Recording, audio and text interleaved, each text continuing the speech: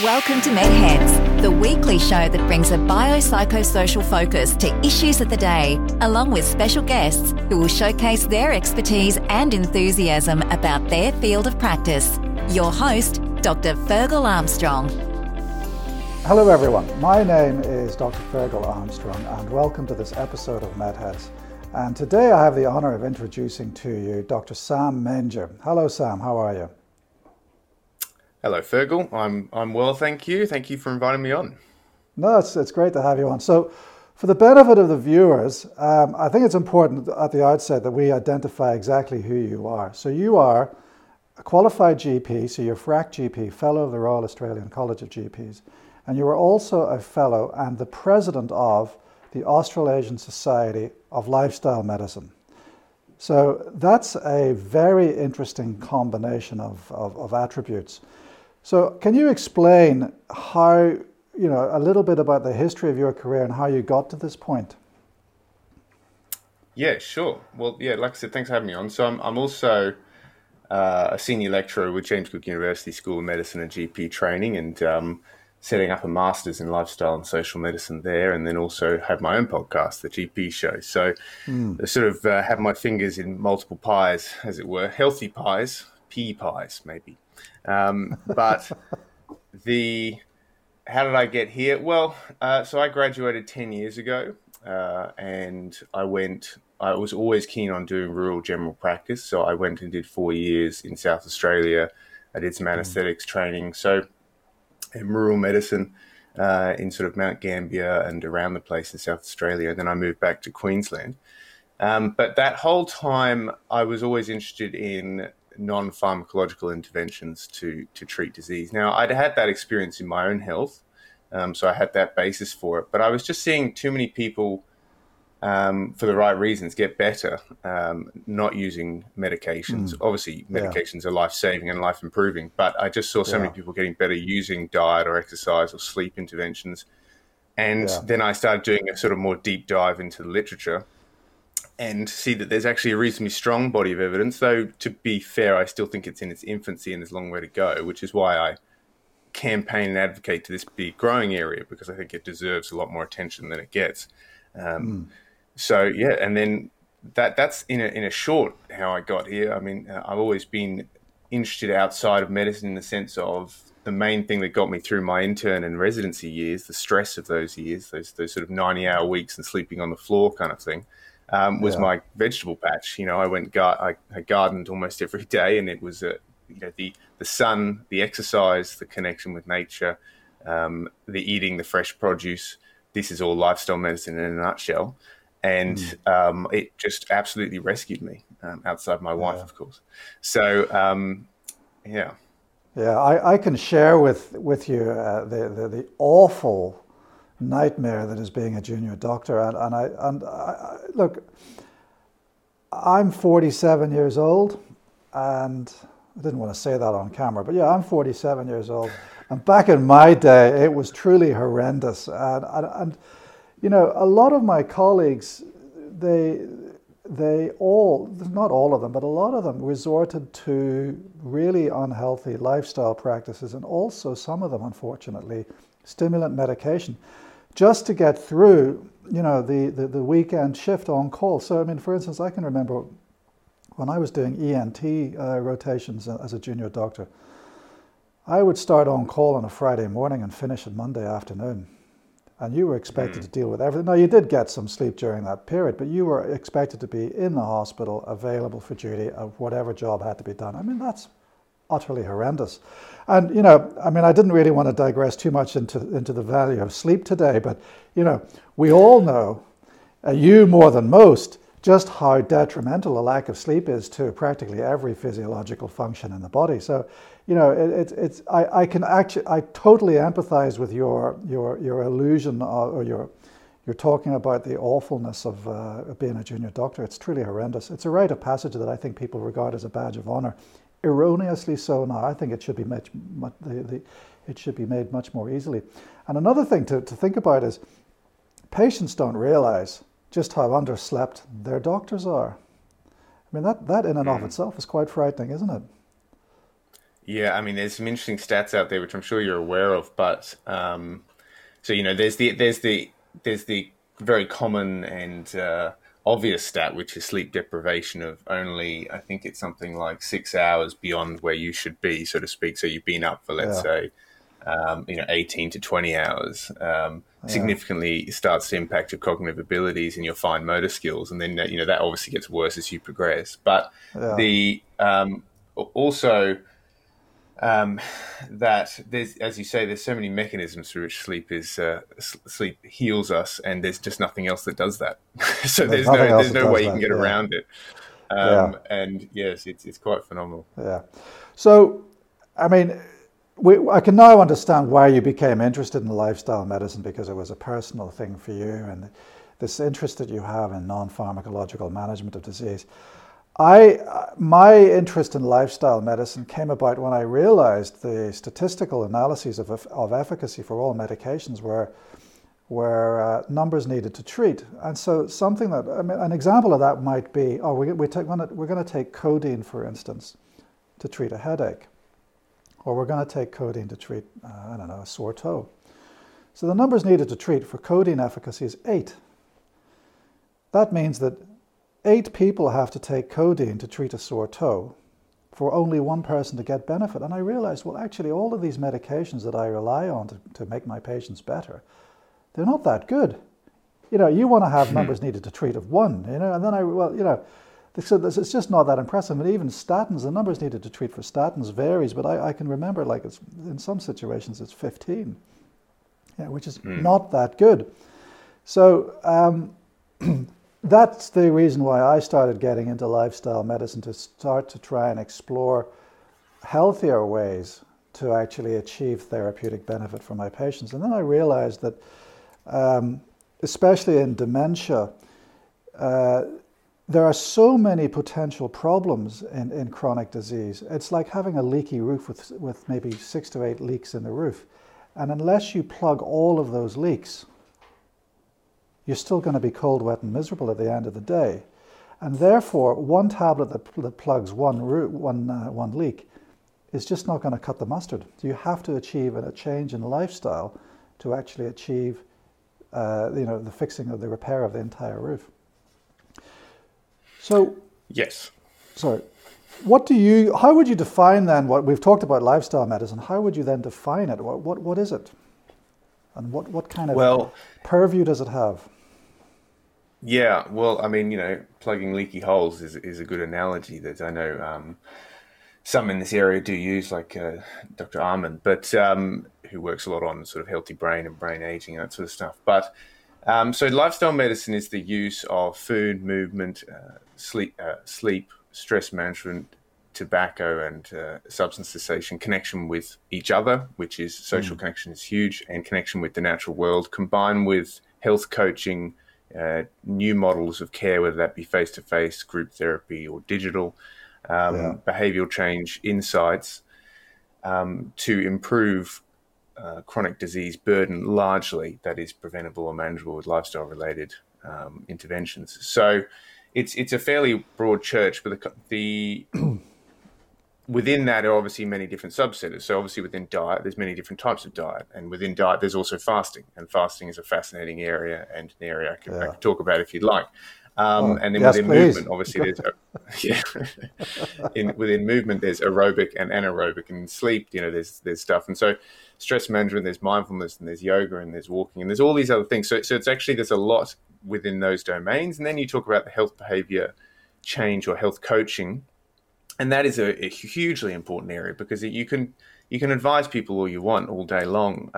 And yes, brief interventions have some evidence and are important and do work, but really understanding health coaching and how to help guide people. And I'm still just I'm just a baby at this, to be honest. I've still got a long way to go at my skill set when it comes to health coaching, but it's crucial to be able to support people and empower people and make them feel confident and motivated in the change, because in the end, the whole, what they call one of the theories of change is you go from external sources of motivation to internal sources of motivation, meaning you drive yourself, and then eventually it becomes automatic.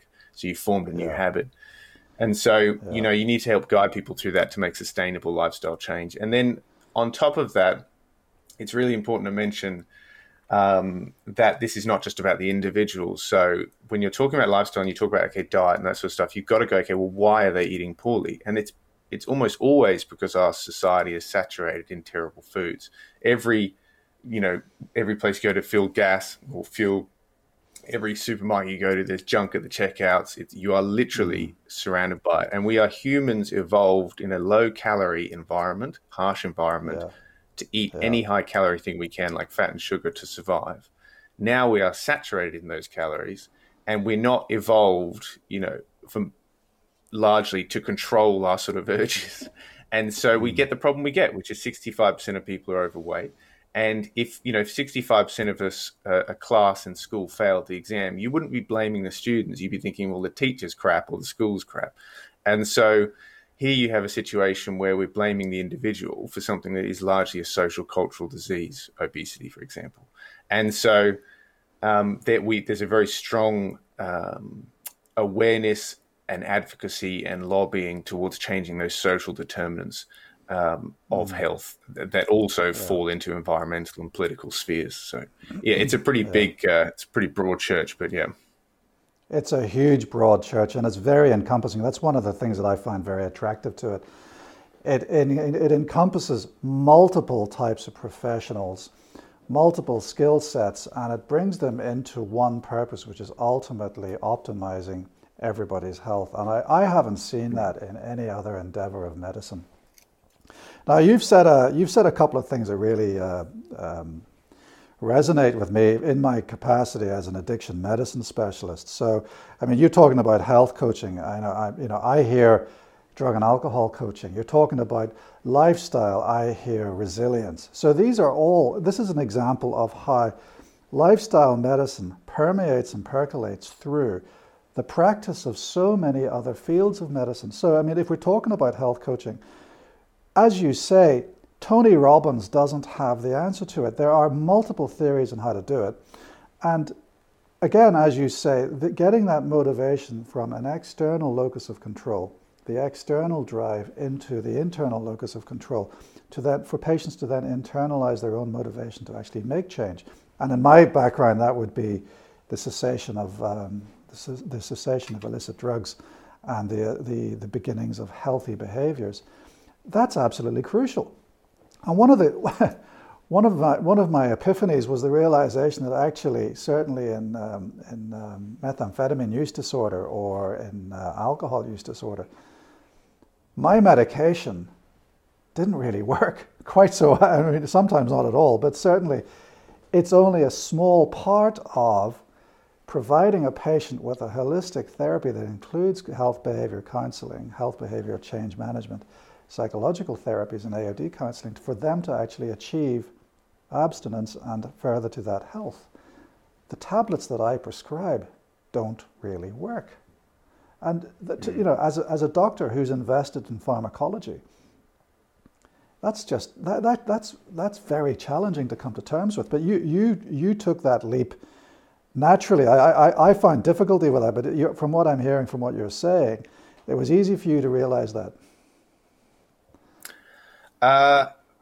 Easy. Yeah, I think it probably was. I mean, it just makes sense, doesn't it? Like, if you've got, the stats are that about 80% of chronic disease is preventable with lifestyle interventions. And they're 4 simple lifestyle interventions: not smoking, BMI less than 30, so not even normal, a reasonably healthy sort of Mediterranean style diet, and a bit of activity 30 minutes a day. 80%, so that's 93% of heart disease, or diabetes, 81% of heart disease, 35% of cancers, 30 to 50% of dementia. I mean, so it's like, okay, well, that's those 4 really basic things, which most people don't do. I mean, I think from memory, about 3 to 5% of people meet the recommended intake of vegetables a day. So we've got a long way to go. And again, there's many social determinants in there. It's so you've got to end up being a reasonably good communicator, educator, and coach to do that. And it's not like you have to be, but I think it certainly helps. And if you treat it like any form of your CPD or your continuing professional development, where you just go, okay, here's an area that's crucially important, dare I say more important than what most doctors do, which is like skin cancer management or something like that, which is still important. But this is actually everyone, because it's not just about lifestyle. It's about medication adherence. It's about whether people feel confident in the actual path that you've laid out for them. And dare I say, learning from the patient, because we still have, I think, and we're coming out of it, we're growing out of it, but a sort of paternalistic model of medicine where what doctor says should go. And I think those days are over, because not just with the advent of the internet, but people are taking more ownership of their health, rightly or wrongly, like incorrectly or correctly these days, than ever before. And we have to hear their experience. That's one, because otherwise, why would they respect our opinion if we don't respect theirs? And two, they actually know a lot these days. And I was just thinking about a condition last night, which I can't remember off the top of my head, but I was thinking, well, there's no way like that person ends up becoming the expert in their addiction or their diabetes or their depression. And so they're going to go off now and do research on the internet. And I think to not be good at lifestyle medicine or lifestyle interventions means that people are going to not get that from you, right? So then they're going to go seeking it somewhere else, and they're going to find possibly some truth, and they're also going to find a lot of questionable stuff, non-truth, on the internet. And then they're lost, and then they're confused, and they're stressed. And you've not really done them a service. You've done them a disservice by not providing that. So... And you need to be open to hearing what they've come across, and you need to be open to learning yourself, which I think is part of the coaching process, in my opinion. So we've heard from you what lifestyle medicine is. And I agree with you that part of the role of physicians is actually to guide people through the forest of information that is out there regarding any particular disease. Because as you say, there's an awful lot of dross out there, and being able to tease out what's good quality evidence, good quality medical knowledge versus low quality is vital. Which then, I was listening to you and I was thinking, well, we know what lifestyle medicine is. We know that you have to actually be a guide for information. What is lifestyle medicine not? What is it not, in your opinion? Well, obviously it's... there's a few things to say there. So first of all, obviously, it's not pharmacological medicine, and it's not supplement-based medicine. So exactly. Any herbs, yes, vitamins, any vitamins, minerals, herbs, yes, natural therapies, inverted commas, that aren't lifestyle-based. So that's just not what it is. I mean, what I defined it to be earlier is exactly what it is.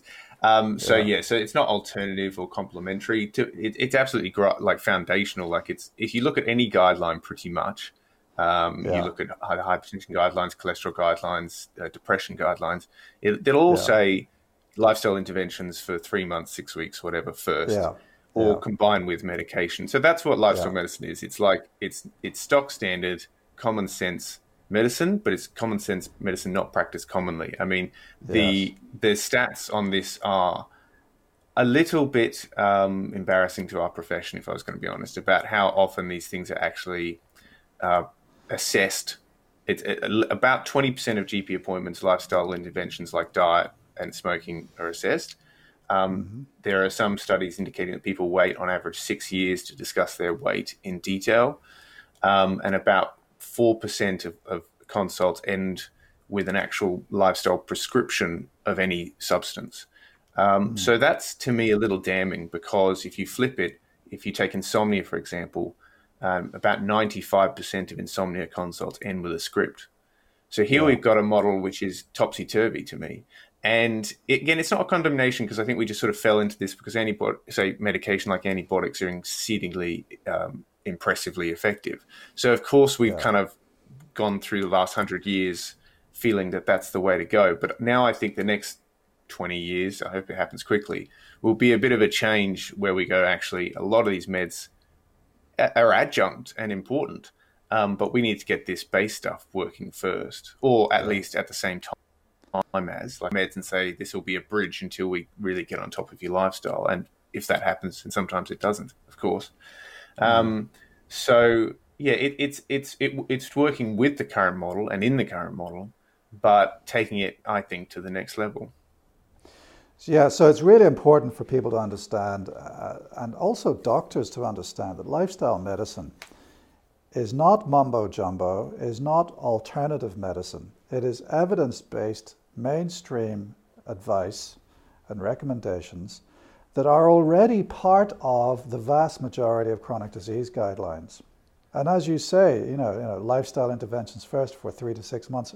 That phrase exists in the vast majority of guidelines for like heart disease and diabetes and hypertension, et cetera, that we all as trainees, we all as students gloss over, and we kind of pay lip service to it. I remember writing, my algorithm for the management of diabetes, number 1, lifestyle, number 2, blah, blah, blah. And the rest of the essay would all be about the pharmacology of all the oral hypoglycemics.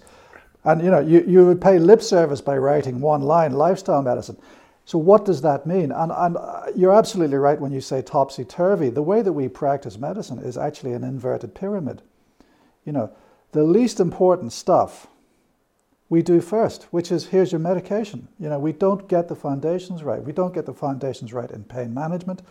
We don't get the foundations right in the vast majority of addiction management, and certainly in primary care.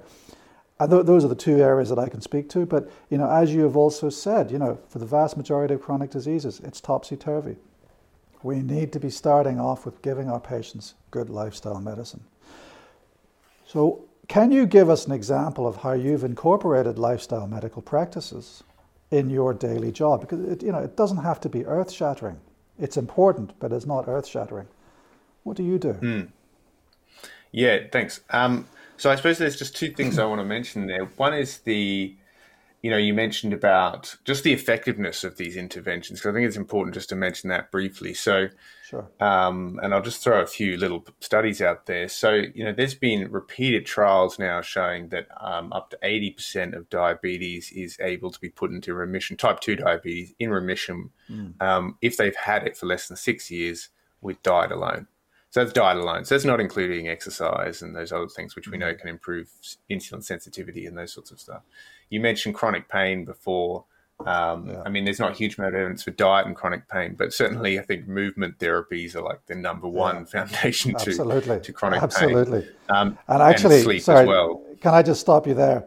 To me, it's a circle. Chronic pain is not nociception, so there's no tissue damage, right? But chronic pain causes depression, causes chronic pain. And the only way to break that is to break that vicious circle. Diet plays a role in that. Sorry, I just wanted to make that point.